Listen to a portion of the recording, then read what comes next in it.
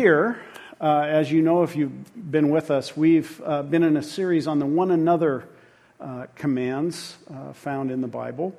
And we're learning about how being in Christian community, and what I mean by that, a part of a community of faith, a local gathering of Christians, how that actually helps to shape us, to form us into the likeness of Jesus. And so far, we've looked at the commands to love one another, to encourage one another, to submit to one another. We took a little break last week to hear from David Trubeck, and then this morning we're going to be looking at the command to sing to one another, which some of you go, yay, and some of you go, ugh, right? Or maybe after singing you're thinking, this person next to me really needs a message on this because I just heard them sing, or I shouldn't have said that. So we're going to look in our Bibles this morning at what God has to say about singing to one another. And as always, I'll have the verses up on the screen. You can follow along that way. A lot of people like to follow along either in their Bible app or in a paper Bible. And if you would like to do that, but you don't have a paper Bible with you this morning, our ushers are coming down the aisle just now. And if you'll just signal them somehow, they'd be happy to put a Bible in your hands. And if you don't have a Bible at home, please feel free to take this one with you. Now, before we open our Bibles together to look at this command, let's pray one more time. Lord, we ask this morning as we open our Bibles that you would speak to us. I pray that you would open our ears to hear what it is you're saying. Help our minds to understand what it is you're saying. And mostly, give us soft hearts to receive what you're saying to us this morning. I pray that the words of my mouth and the meditations of all of our hearts would be pleasing to you as we do this. O Lord, our rock and our Redeemer. Amen. If you're relatively new to church, you may have noticed something a little different. And maybe it wasn't surprising because maybe you had heard about us before, but people in church sing a lot, which is a little unusual compared to the rest of our lives, right? We don't typically walk around singing like we're in some Bollywood movie or a Rodgers and Hammerstein musical. We don't do that. There was this horrible TV show in the 80s called Cop Rock, where the creator of Hill Street Blues got together with a person who writes musicals, and they said, wouldn't it be great if we had a police drama that was a musical? It lasted 11 episodes. You can Google it. There's that classic meeting of the police officers before they go out, and the sergeant at the end of his instructions starts singing, "So be careful out there," and it's just really weird. It's a really weird show. We don't do that in normal life. We don't do that in normal life. But when we come to church, we sing. I grew up in church. Some of my oldest musical memories are the songs we sang in church. And I loved those songs. I didn't always know what they were about, but I loved those songs. I loved hearing my parents and my grandparents and all of their friends singing, right? We sang this song that I didn't understand about Laundry Day. Maybe some of you remember it. It's actually called Bringing in the Sheaves, like sheaves of wheat. But I always heard it as Bringing in the Sheets. And I for the life of me, I couldn't figure that out. I had never heard my mom come rejoicing when it was time to bring in the sheets. My best friend in high school, we talked about this. He grew up on a dairy. And he said, that's funny. I always heard it as bringing in the cheese. So another favorite was one that the adults all sang very seriously. The kids, though, thought it was kind of funny. It's a song about taking up your cross and following Jesus. But we kids heard it as a song about a bear named Gladly who needed glasses to correct his strabismus condition. Gladly the cross-eyed bear. You can see the lyrics there. You get it? Okay. Another one was a song about God's comfort in discouraging times, but we kids heard it as a song about God blowing people up. There's a bomb in Gilead. Some of you will start laughing tomorrow at the. Oh, I get it now. One more was a song about two friends walking together in the garden, right? Lyrics are, and he walks with me, and he talks with me, and he tells me I am his own. We couldn't figure out who Andy was. My grandpa was Andy, but he had gone on to be with the Lord. So anyway, so why do we sing in church? And to answer that question, we're going to look in our Bibles to see what God has to say about this. I'm going to invite you to turn in your Bibles to Colossians chapter 3. That's on page, I think, 951 of the Bibles that the ushers just handed out. So again, Colossians chapter 3, beginning at verse 15, we read, "Let the peace of Christ rule in your hearts, for you were called as members of one body to this peace, and be thankful. Let the word of Christ dwell in you richly, teaching and exhorting one another with all wisdom by singing psalms, hymns, and spiritual songs with gratitude in your hearts to God. And whatever you do in word or deed, do it all in the name of the Lord Jesus, giving thanks to God the Father through him."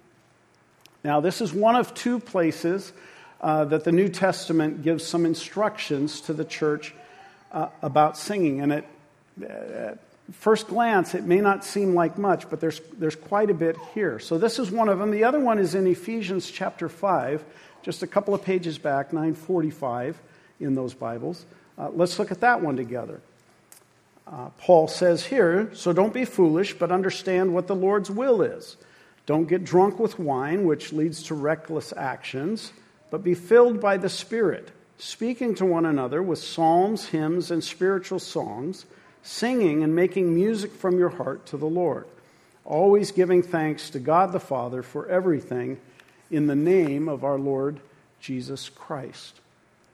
So as we look at these two passages, I want us to answer three, I think, important questions about this passage. Why do we sing? What are we supposed to sing? And how are we supposed to sing it? Okay? Again, these are the two passages where in the New Testament we're told how to do this. So it's good for us to look at this morning. So first of all, why do we sing? There's several reasons I see in this text, or these two texts. The first is this: the reason we sing is because we're commanded by God to do it. Both Colossians 3:16 and Ephesians 5:19 emphatically tell us to sing. If you add to this what we find in the Old Testament, there are about 100 times in the Old Testament where we're commanded to sing to the Lord or praise the Lord with music. The people of God have always been a singing people. For some reason, and we're going to look at this, God felt it was really important that his people sing. And this isn't just for the musicians. This is for all of his people. Okay?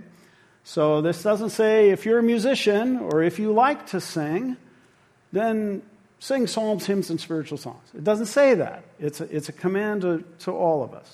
So the first answer to the question, why do we sing, is because God said so. A second reason we sing is because singing helps us to learn. And we know this, but let me unpack this a little bit for you. The Colossians passage tells us that we teach and exhort one another by our singing. So aside from the silly examples I gave at the beginning of my message, as a child, I learned most of what I knew about God not from the sermons, not from my Sunday school class, but from the songs we sang. I learned and memorized Scripture from the songs we sang. A few weeks ago, we were in 1 John 4, 7, and 8. And I know, even if I've never memorized it, I know what that says. It says, "Beloved, let us love one another." How many of you learned that verse by singing it, right? I learned of the books of the Bible in a song. Many of you did too. I learned Bible stories about a little boy named David and the giant named Goliath. I learned about a wee little man named Zacchaeus, right? By singing the story. But I also learned theology from the songs we sang. When we sang, "Amazing Grace, how sweet the sound that saved a wretch like me," right? When we sang that, I learned that I was utterly lost. I was separated from God by my sin. And then when we sang, "What can wash away my sin?" If you know what answer. Yeah. When we sang that, I learned that Jesus had paid the price for that sin when he died on the cross. And when we sang songs like, "Holy, holy, holy, merciful and mighty, God in three persons, blessed Trinity." See, those words don't appear like that in the Bible, but I began at a very young age to learn that there was this thing called the Trinity, the triune God. I learned theology from the songs we sang. So there's something that happens when we set words to music. It helps us to remember. It helps us to learn. It's why we teach kids the ABCs in a song, right? Child development people know this, and so does God. So we sing in obedience to God. We sing because in doing so we learn about God. We memorize His Word, but we also sing because these words combined with music somehow engage our hearts in ways that simple prose or even poetry cannot. I can say the words that we sang earlier. "Then sings my soul, my Savior God, to thee, how great thou art." Right? Something different happens, though, when I sing those words. Something different will happen next weekend when some of our guys go down to Men's Roundup, and with 1,000 other men will lift their voices singing that together. And some of these big, burly guys will have tears rolling down their face. Why? Because singing engages our hearts in worship. Singing also does this. When we sing together, it engages our hearts with one another. I can't explain it, but I've experienced it, and I think probably many of you have too. This is where we get into that one another part of singing. That there's something that happens when we do this together that cannot happen when we're apart. It simply cannot happen. A number of years ago, I was camping in Central Oregon, and I went to a little church on Sunday morning. I didn't know anyone there. I was a complete stranger to them and they to me. And as a part of their worship time, they sang Bill Gaither's song, Because He Lives. Now, I love that song. I've led that song probably hundreds of times in the years that I was leading worship. But I don't especially like the verses. And I've never liked the second verse. It just didn't seem to fit for me. But on this particular Sunday, the pastor who was leading worship that day paused just before leading the second verse. And he pointed out a couple in the congregation holding their new 3-week-old baby. And then he reminded the congregation that they had been praying for this couple because they had tried and tried and tried to get pregnant. They had successfully gotten pregnant a couple of times and lost those babies prematurely. But now here they sat in the middle of the congregation holding this new 3-week-old baby. And then with this whole congregation of people who have loved and prayed for them, we sang, "How sweet to hold a newborn baby and feel the pride and joy he brings or gives. But sweeter still the calm assurance this child can face uncertain days." Why? Because he lives. Wow. Something happened that morning. I didn't even like that part of the song. But all of a sudden, I was a part of a community of faith, right? I was one of them. Our hearts were sort of knit together in that moment. I've had similar experiences in other places around the world where we couldn't communicate. We didn't speak the same language. But when we sang about Jesus together, boom, something happened. We had this instant heart connection. Okay, one more reason why we sing. I'm sure some of you have days where you just don't feel like it, right? You don't feel like singing. I have those days. I had those days as a worship leader where I'd go out to sit at the piano and I didn't feel like it, right? But I want you to understand something about our singing. It's spiritual work that we're doing. In the Ephesians 5 command to sing, the passage begins with a command to be filled with the Holy Spirit. And then Paul describes what that looks like. People who are filled with God's Spirit sing.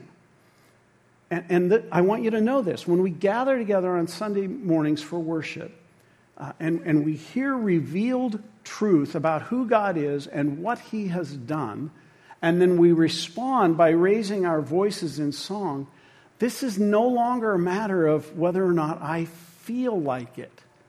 See, this is not about me anymore. This is spiritual war.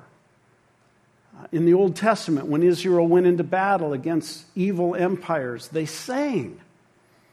In the New Testament, when the advancement of the gospel was being jeopardized because Paul and Silas were in prison, you remember what they did? They sang. They sang songs of praise. They sang hymns. And what happened? God brought an earthquake, caused the doors of the jail to fall off. I want to say to you this morning, if you're feeling discouraged, if you're feeling under attack of the enemy, you might try singing. And in doing so, you will make war on the indifference that's going on in your heart. Singing is powerful. I want to encourage you to try it. So that's why we sing. What do we sing? Well, God has told us here. Both of these passages give us the same direction as far as what we are to sing. We're supposed to sing psalms, hymns, and spiritual songs. So what are these? Let's take a moment on this. Psalms. This one's easy. Paul says we're supposed to be singing psalms. I think most people probably know that psalms are songs, right, in the Old Testament. We have the words for those songs preserved in our Bibles. We don't have the music. I think there's a good reason why we don't, but we don't. So how are we supposed to sing psalms if we don't have the music anymore? Well, thankfully, a lot of them have been set to music since then. Isaac Watts is probably most famously known for this. His hymn, "A Mighty Fortress Is Our God," is actually Psalm 46. So when we sing that, we're singing a psalm. Another of his was, "O God, Our Help in Ages Past." It's from Psalm 90. A more contemporary one that we've sang already this morning says, "The splendor of a king, clothed in majesty." We sang it just a few moments ago. It's from Psalm 104. There are tons of settings of the 23rd Psalm. There are settings of Psalm 15 and 24 and 136 and 139, and the list goes on and on and on. There are a lot of psalms that we sing today. And I think one of the reasons we're supposed to sing psalms is when we do that, we are connecting with the people of God going back 3,000 years. You ever thought about that? So just like I was connected with the people of that little church in Central Oregon, we sort of become connected with the people of God going way, way back. So we're supposed to sing psalms. These texts tell us that we're supposed to sing hymns. And this one is one that gets people a little worked up sometimes. And that happens because there is so much, forgive me, but thoughtless opinion out there when it comes to hymns. And the best way I know to undo some of what created sort of worship wars in the church, kind of that battle between hymns and choruses, is to do just a little bit of teaching about it. So let me ask you, what is a hymn? Okay, that's a typical response. People don't tend to ask that question, what is a hymn? And I have to tell you, more than once, when I've asked that question, people have said, well, they're the songs in the hymnal.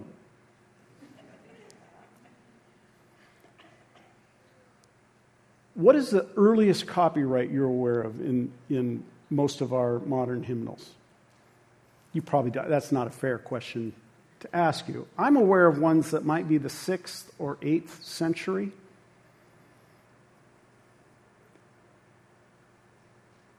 Is that what Paul was talking about? It can't be. It can't be. He said we're supposed to sing hymns, and those didn't exist, right? We have some examples of some hymns in Scripture. Philippians 2 that we looked at a couple of weeks ago is one of those, but there are others. Colossians 1, in that 15 through something, is another one. They're throughout the New Testament. It can't be that he meant sing the songs that are in the hymnal. Those are great songs. I love those songs.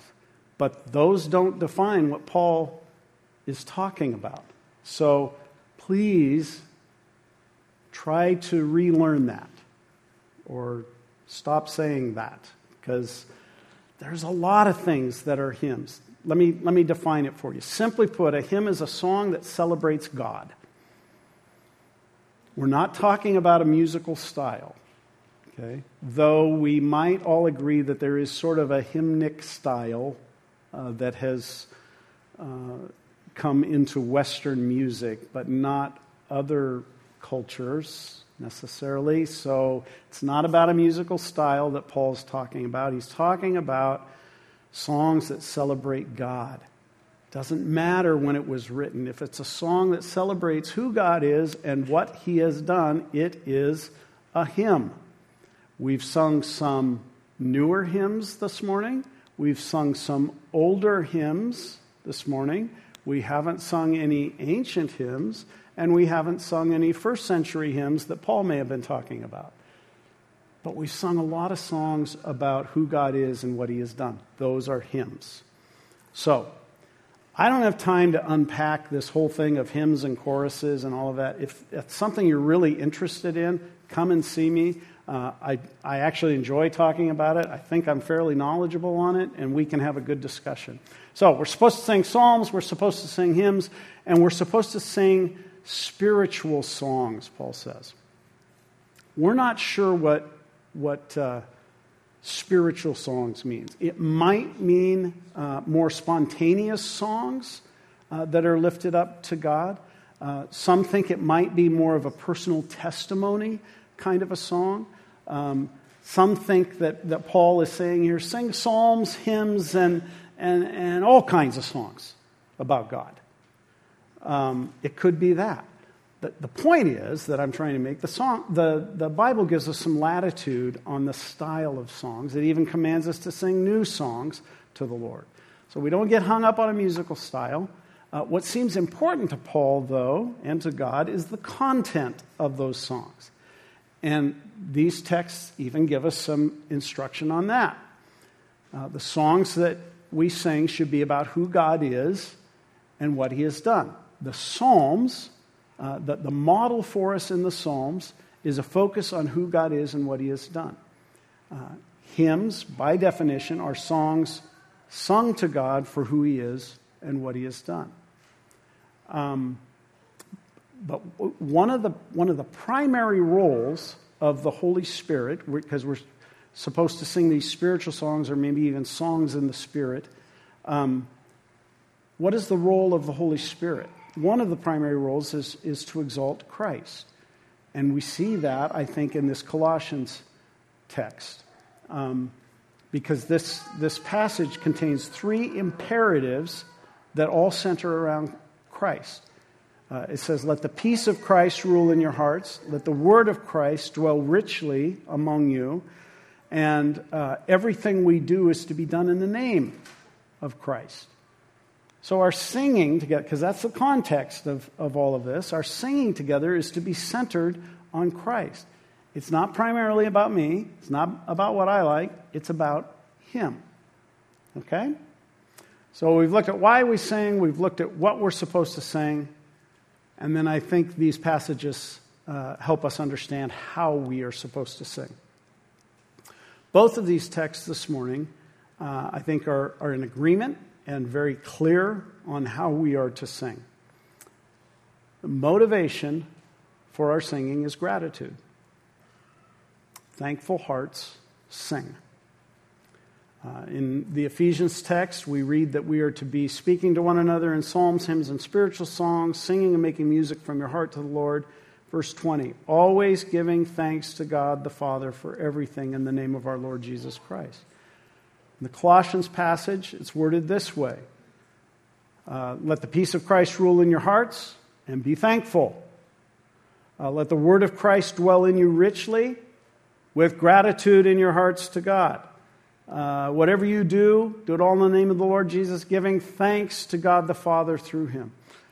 The songs we sing as the church are to be the overflow of grateful hearts as we are reminded of who God is and what he has done for us, especially in the Lord Jesus. Our hearts are to overflow with thanksgiving, and the songs we sing help our hearts to express that thanksgiving to the Lord. Peter O'Brien says this about thanksgiving.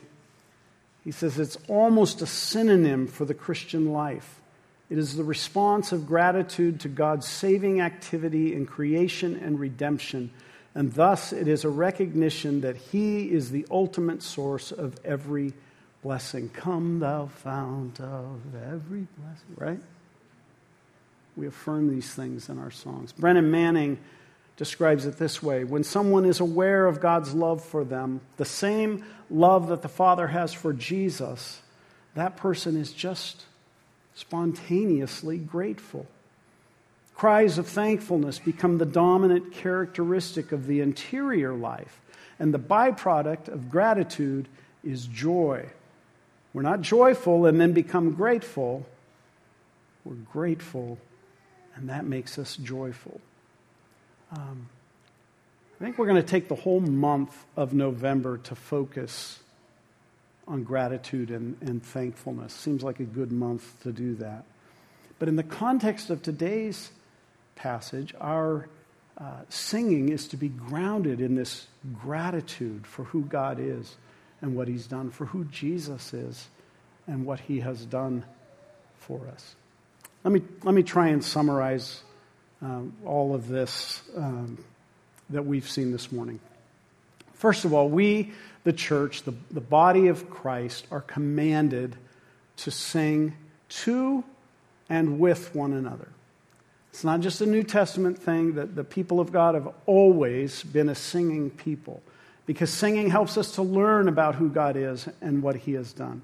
Singing engages our hearts in worship as we respond to God for who He is and what He's done. Singing engages our hearts with one another as we remind each other, as we teach and exhort one another to remember who God is and what He's done.